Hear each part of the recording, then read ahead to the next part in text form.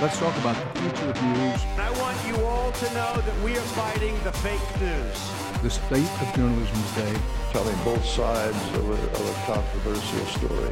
I think we must be unbiased. It's honesty, fairness, truth. That is our job. That is our job. That is our job. That is our job.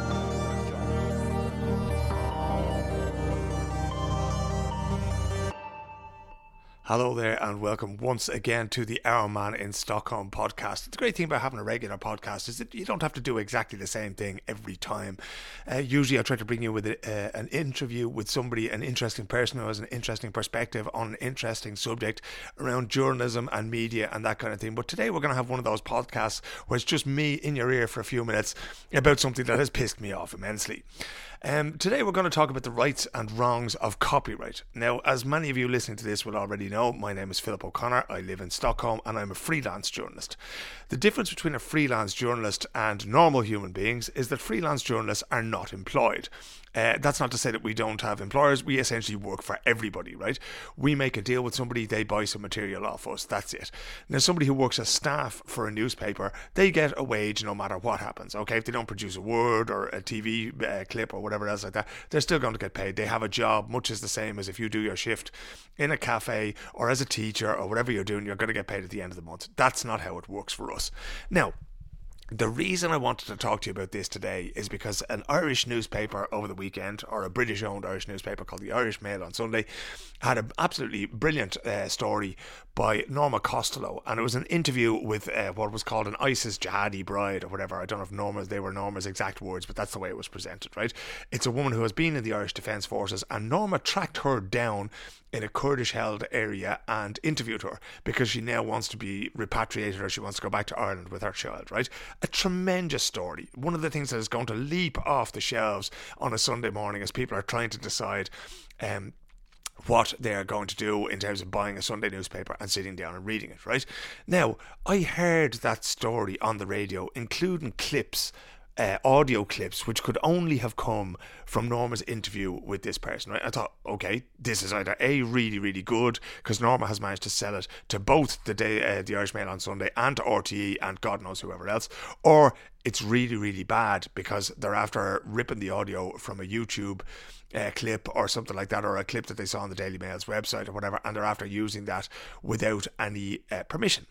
Now, it turned out that Norma was tweeting last night saying that RTE had approached her and that she hadn't agreed to do it, and yet they'd still use the audio anyway. So this is why I want to talk a little bit today about copyright and what should be done and what could be done and what absolutely should not be done, right? We live in a Wild West day and age where things are accessible in a way that maybe they weren't before. You can use a couple of plugins to Chrome or to Firefox or to Safari, and you can rip the audio off YouTube clips and you can put it out there on your radio news report, and nobody will be any the wiser unless you happen to be Norma Costello and hear it on the RTE bulletin, or somebody tells you, I heard your clip or your story on the RTE bulletin, and you go, hang on a second, I never gave them permission to do that. Now, that to me is absolute anathema to what you're supposed to do, right? Because as a freelance journalist, even if you agree to give your article to a newspaper, you own all the rights that are attached to that, right? You still own it. You are granting them a license to publish your interview or your picture or your video clip or whatever it is, but you still own that. The fee that they pay to you for that is not to buy the whole thing off you, lock, stock and barrel. You still own it, okay? Now, Norma's a freelance journalist. I know that she's out there for the last few years working really, really hard in that part of the world. It's a very dangerous part of the world. It's a very it's a very tough part of the world to work in. For the record, Norma and I are not great friends at all. We fell out several years ago over a story that she wrote that I didn't think was very good at all. I thought it fell very, very short of what the standards of journalism that I would expect are, and we had a sort of a major falling out over that. Now, we've been in touch since once or twice, but you know, we wouldn't be good buddies by any manner or means, right? But that's not the point, right? Nobody is entitled to take anybody's work and publish it without permission, and that is essentially what RTE seem to have done in this way. Right now, that's pretty bad. But when you take into account the fact that RTE is a public service broadcaster with huge budgets and that kind of thing. You know, this is not the way people should be behaving. It's not like, you know, some guy sitting in his bedroom has ripped off Norma's audio and stuck a few minutes of it into a podcast that 15 people are going to hear, right? This is a state broadcaster taking this and pretended like, hey, this is okay. Now, it should be subsequently said also that Norma has been tweeting that RTE have been in touch and she's still going to pay for it, or the RTE are going to pay for it. And while that's great, it's still not fucking okay. It's still not okay to think that you can go and lift things like that and use them and think, well, you know, I'll send her a few quid afterwards, you know. And you could be talking about quite a small amount of money for a new show like that. Now, you got to remember, Norma's over there working in a place where, you know, I've spoken before about the safety of journalists, and, you know, Norma's safety would be a huge concern to me, as it would be with anybody working in a war zone. Does she have the right insurances? Does she have the right supports? Does she have the right equipment and technology that she needs to do the job properly and safely? And, you know, by paying 50 or 100 or 150 euros, you're not buying peace of mind there, because you still have a responsibility to people like war correspondents whose work you are using, right? So, how this works is, if I was doing a story like Norma was doing, I would be trying to sell it to as many people as possible, right? So that means that you're selling the video / text content to, say, the Irish Daily Mail. And I don't know, I haven't seen if they have video content on their website. I'm guessing they do, and that's where the audio came from. So you're going to sell that for one price. Exclusivity is a big thing there, right? So the Irish Daily Mail, or the Daily Mail on Sunday, or whatever it's called these days, they are paying to have this story exclusively, so that the Irish Independent or Sunday Independent doesn't have it, the Sunday World doesn't have it, the Guardian don't have it. They have this story exclusively. There's the value for them. They're most likely going to pay extra for that. What Norma got paid, I have no idea, but I hope she got really, really well paid, because this is the third or fourth brilliant scoop that she's had from that part of the world, and she deserves every cent she makes for it, right? But when somebody just takes her audio, that reduces the exclusivity. If I have heard that clip on the news at 11 o'clock or 12 o'clock in the morning, I am less likely to buy the newspaper, because I've already heard the guts of the story, right? Now, if I'm a smart person and I'm interested in it, I'll buy the newspaper anyway, because I want to get the full story. But the vast majority of people would go, yeah, that's okay, I heard that on the radio, so that's grand. I know that already. In journalism, we have a little thing that's called fair usage, right? Everything that we publish goes into the public domain, and it's kind of fine for people to refer back to that. What's not fine to do is sort of take the quotes and make your own story, or take extensive quotes and gut your story and then report it as if it was your own. Now, there's a lot of websites out there, particularly sports websites, who are going to do what they call pickups of interviews. So say I interview Gary Lineker today, and then, you know, a newspaper decides that there was one juicy quote in it where Gary Lineker says that, you know, he always enjoyed scoring against Ireland, and Irish newspapers pick that up. Now, what they're entitled to do is to say, yeah, in an interview with Philip O'Connor, Gary Lineker said that he always enjoyed scoring against Ireland. What they are not entitled to do in that situation is repeat all the fucking quotes that Lineker gave me and pretty much make reading my original article redundant, right? So a story that is taken and based on the work of another journalist is called a pickup. And it's often characterised by the fact that you will say that somebody first reported something, or as reported in, or in an interview with, right?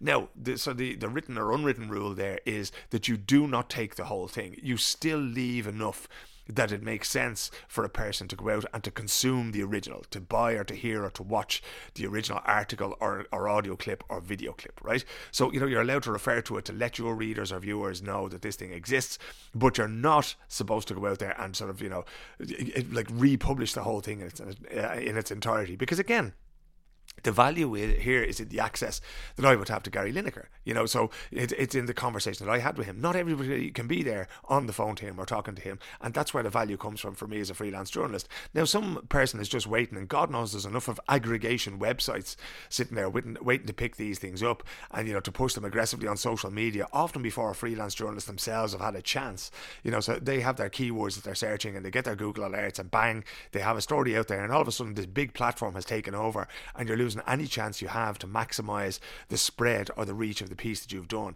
But still, it's a valid journalistic tactic. It's why when something is said on Question Time, or when something is said on Uppdrag Granskning here in Sweden or whatever, it's why those things get reported, you know, when big things get said on big shows. But again, there's a limit to which you can morally take something and make it and report it without actually sort of making it your own, okay? So what happens in situations then where my material or Norma's material or another freelance material or another freelance has material that is taken or appropriated or used or republished or linked to in a way that is not okay? For me, I go out all guns blazing absolutely immediately. And this includes a situation where you'll often find yourself in the middle of a newsworthy story and people will call you up and they say, okay, can I publish that? And you go, yes, but you have to pay me. And then they go, okay. And then they go ahead and they publish, but they never actually agree a fee or the extent to which the rights apply, right? So there are certain things that you sell here. You can, if it's yours to sell. So you can sell the rights in perpetuity. As a rule, you don't. So if you have a photograph, I've sold photographs to news agencies, and I sold video to news agencies and that kind of thing, where they get the rights in perpetuity. But these things are often limited in the contracts I have. So they may be able to distribute it through their normal platforms for a period of 30 days.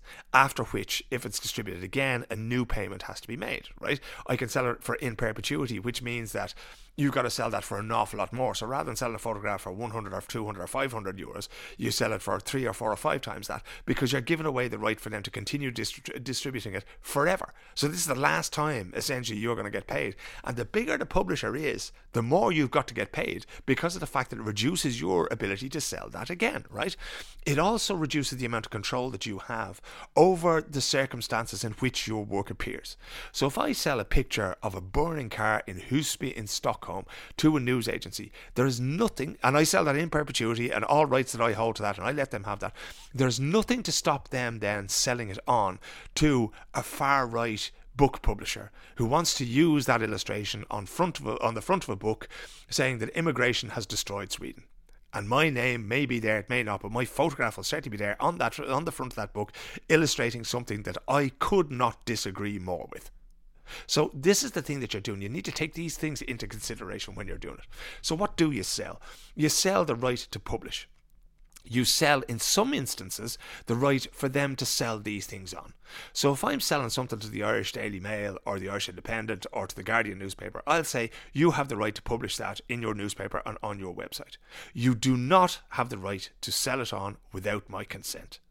If you do sell it on with my consent, then we split the money for the sales that you arrange 50-50. Because that's usually what it tends to work out as. They'll try to get it so that they hold on to 100% of the money. Not going to happen, right? If you have your wits about you, that is not going to happen. And if you see that it's turned up on some news service that is attached to that public publishing platform, then you get onto them.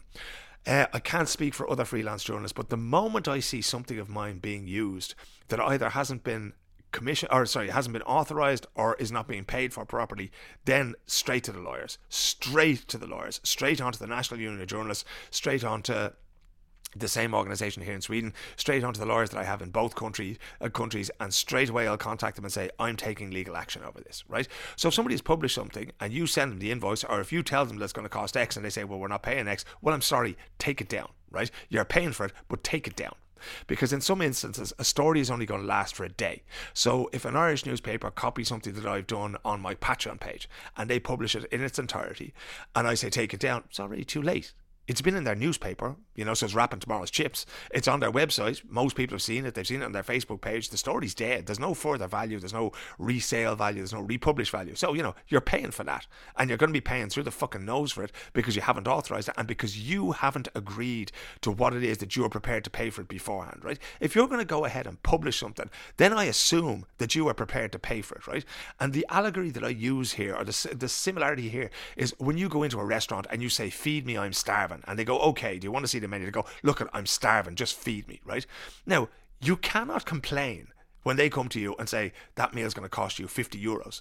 And you say, oh, it's only worth 20 euros. I'm sorry, my friend. It's too late to be having that discussion when you've eaten everything that's put in front of you and you're just sitting there looking for the bill, right? So if you have an offer that you make, if you say an article is worth 150, 200 euros to me, that's fine, right? If you say that, for me to call you up on the radio is worth 90 euros to me, that's fine, right? But if you do not agree that beforehand, then you are agreeing essentially to pay whatever it is that I invoice you, right? And you can say, oh, that's not fair. Fair enough. It's up to you to tell me what you are prepared to pay and for me to refuse it, right? All I am doing when I say to you that there's a story here is I am giving you an invitation to make an offer, right? If you don't make an offer, then I'm assuming that you are prepared to pay what it is that I am going to ask for, right? Again, if you go into a shop and you say, I'd like to look at that watch, and they hand you the watch and they say, oh, that's a lovely watch, that's great, and you put it on your arm and that kind of thing, and then you go, okay, how much is that? And they say, well, it's 10,000 euros. Go, oh, I'm not having that. Then you got to hand the fucking thing back, right? This is not rocket science. This is basic business, right? If you look at something, you like it, you break it, you buy it. That's it. If you have used what economists call the utility is the benefit we get from any good or service, right? So if you have used or enjoyed the utility from that good or service, then you're paying for it, right? The same thing. You get a taxi home after a few beers. There's no point complaining if you haven't agreed a price beforehand, right? If he says it's going to cost you €50 from here to Bray, or from Stockholm to Solna, or whatever it is, that's the price you got to pay. Once you sit in that car, you are accepting that you are going to pay what's asked at the end of the ride, okay? Now, you can think that, if the meter is ticking pretty quickly, you can bring that up, but it's up to you to break it off there and say, look, I don't think this is fair to me or anybody else, right? But if you have published, I'm going after you and I'm going to get paid. Now, that means that if you have published anything to do with my story on your social media feeds, on your Instagram, on your Twitter, on your Snapchat, it's all coming down, lads. All coming down. If you have put my video, or if you have put an audio recording of me into any digest that you do of your radio show, your TV show, it's all coming down, lads. It's all coming down. Otherwise, you're paying what it is I'm asking for, because this is not a charity. Content is not something that you can just take and you decide what it's worth. I'll decide that. I know what it costs me to do it. I know what it costs me in terms of reputation. I know what it costs me in terms of opportunity cost, right? An awful lot of sports writers in Ireland in particular, they'll do what's called top and tailing. They will go to a soccer game or a rugby game or Gaelic football or hurling or ice hockey or whatever it happens to be, right? And they'll write a match report. And they'll change the top of the article, topping, and they'll change the bottom of the article, tailing, so that it's going to look different for each website and each newspaper. But they'll send it to 4 or to 5 or to 6 newspapers, and they might get paid anything from 20 to 70 euros per publication, right? Now, that sounds like a good day's work when you realise that they can only work for 2 hours a day. You can only really cover 1, max 2 matches. I've done 2 Premier League matches in a day in London. Now, it sounds like a fair day's wages, but, essentially what they're doing is, they can't work 8 hours a day. You can't do, that many stories or the amount of stories that a staff journalist would do in a day, because of the fact that, they're freelancers. They can only be in one place at one time. They're not sitting at a desk. They're out at a ground, or they're out at a sporting event, right? As a rule, I personally do not do that, right? I don't do that for 2 reasons. One is because I don't believe it gives value to the 3 or 4 or 5 newspapers that you might be working for. I think it gives more value to one newspaper for me to work for them exclusively. But if you want to buy exclusivity, right, and some of them will ask you for it, they'll say, I hope you're not working for anybody else whilst you're there. Yeah, well, lads, that costs more. So something that might have cost you 40 or 50 or 60 or 70 euros otherwise now costs you 140 or 150 or 160 or 170 euros, because by asking me for exclusivity in terms of text, you are limiting my ability to make money elsewhere, right? You don't get to do that. If you're going to do that, you have to pay for it, right? So it's very, very simple when it comes to those things. Like, if you're asking for this, you have to be prepared to pay more for it. In the same way that if I'm going down and I'm going to write a match report and somebody says, could you video an interview with a League of Ireland player or an Allsvenskan player or whatever after the match? Yeah, but you're going to pay for it, right? Video equipment, even a smartphone, costs money. The skills to edit it, a tripod, a decent microphone, these things all cost money. You think that just because I'm there, I'm going to give you these things for free? Are you out of your mind? Now, the unfortunate thing is that there's plenty of freelance journalists who are delighted to be at events, red carpets, press conferences, that kind of thing, and they're delighted to give these things away for free. But lads, I'm not doing it. I am not one of those journalists. What I am out doing is I'm offering a professional service in exactly the same way that Norma Costello is offering a professional service in a fucking war zone, right? So pay for it. If you're an editor, if you're another reporter writing pickups or writing these kinds of stories, if you're a senior journalist who's recruiting people to write match reports for you, keep these things in mind, right? There are very, very few freelance editors out there, right? Especially when it comes to the bigger organizations. You are paid. You get your salary at the end of the month. You get your pension. They might pay for a gym card for you. The office is warm. The coffee flows freely from the tap or in the kitchen, right? That's all there for you. Freelancers don't have any of that, right? The moment we open our door to walk out, things are costing us money, whether it be our bus fare, train fare, petrol, diesel, batteries, memory cards, internet bandwidth, whatever it is. The moment we go out to do a story, it's costing us money, and that has to be factored into what you are paying, right? You may have a situation whereby you have a budget per page. This is not unusual, where you'll say, okay, I have 200 euros €500 to fill this page on the sports pages, or on the world news page where Norma's articles might wind up, right? In some situations you can do that. You can get wire reports that the company's already paying for, or that your outlet is already paying for, right? But if you're going after exclusive news that is going to absolutely dominate the news agenda in a given territory or country or station for the day, right, then you are going to have to pay for it if you're expecting freelancers to produce it, right? And I often find it absolutely staggering to see how much money gets invested in staff journalists contra freelancers, because freelancers, we tend to stay in Airbnbs and we take the bus and not taxis, and we take the airport bus rather than the express train and that kind of thing, because we have to be conscious of our costs. Whereas if you're standing in like one of the high flying correspondents and that kind of thing, everybody just goes, fuck it, whatever, let them give them the gold Amex card and let them stay in whatever hotel they like and that kind of thing, right? And yet we'll be expected to give away absolutely everything for half nothing. So there is a dichotomy here, and it comes from the fact that an awful lot of people who are sitting in editing jobs or in staff jobs have never done freelancing. They've never actually been out there in a situation where they're entirely self-sufficient, right? I know if I was traveling to where Norma Costello is, I'd have stuff with me, right? Bulletproof stuff, medical stuff, electrical stuff. The amount of batteries you need in a place like that is absolutely bonkers, right? Because places in Kurdistan and in Syria, you're not talking about a steady electricity supply. So how do you keep your laptop going when there's no electricity for the next 4 hours and you're trying to get your story away on a Friday so they can get to the legal department and out in a Sunday newspaper, right? You've got to be ahead of all this thing. You've got to get in there. You've got to have visas. You've got to have money so that you can survive and travel around and pay a driver and maybe even pay a bodyguard depending on where you're going to be, right? This all costs money. Now, if you've been in a situation where you've been a correspondent at a public service broadcaster, you don't care where that money comes from. It comes from the taxpayer, and that, as we all know, is a bottomless pit of money that you can keep drawing on as you need to do to report a big story, because that's your legal duty, is to do that, is to find these big stories and to go on and to inform those taxpayers who are also voters about the way of the world, right? Freelancers don't get to do that, right? So they'll get a bus from wherever to Aleppo, and they'll cross the border and they'll bribe somebody and that kind of thing, and they'll have nobody to protect them or to help them or to translate for them, except if they can afford to pay those things, right? That takes an enormous amount of money. So getting back to our friend Norma, by you going in there and taking her work without her permission, that is probably the greatest insult you can give to any freelancer. That's saying to that person, I don't care about you.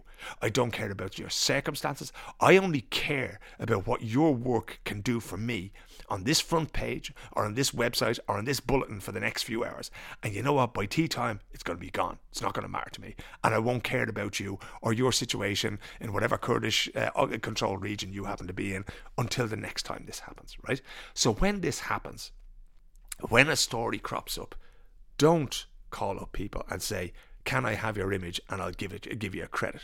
Don't embed stuff from their Instagram or from their Twitter or for anything else and just assume that that's okay.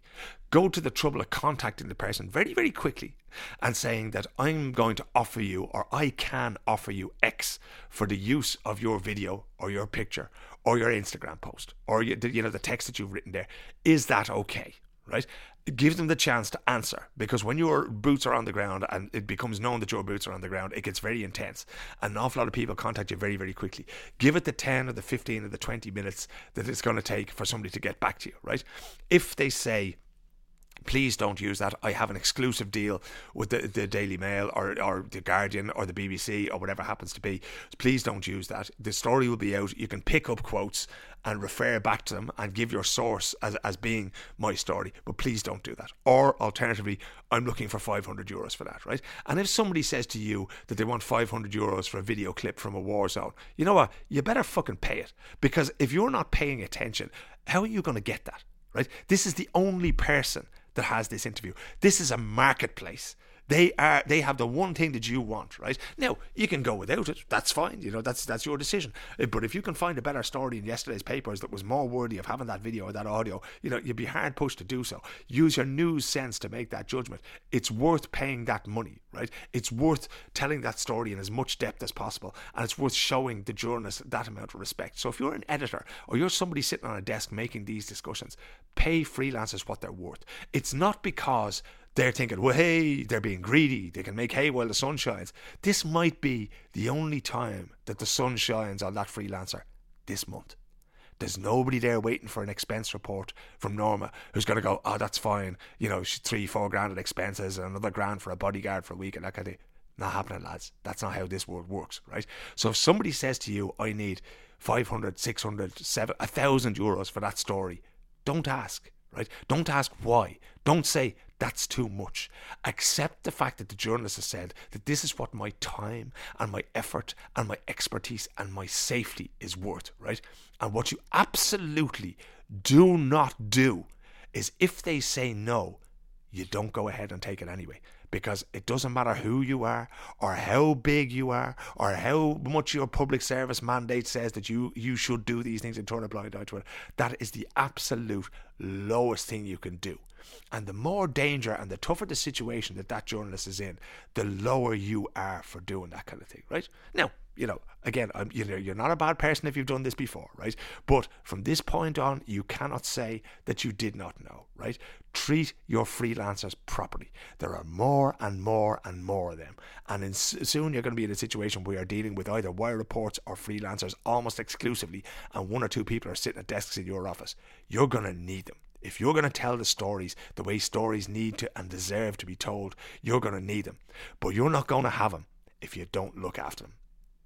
My name is Philip O'Connor. You're listening to the Our Man in Stockholm podcast. You can support me at patreon.com/Our Man in Stockholm for the price of a pint every month. There will be one podcast, at least one podcast every week from now on into the near future, including from the FIFA Women's World Cup, where I'll be talking more about covering women's sport. But yeah, I'm trying to keep this together as much as possible. A few more stories that I'm working on that will be published on the Patreon in the near future. Have a great week wherever you are. And again, I got to say it once more, pay your freelancers. Look after them.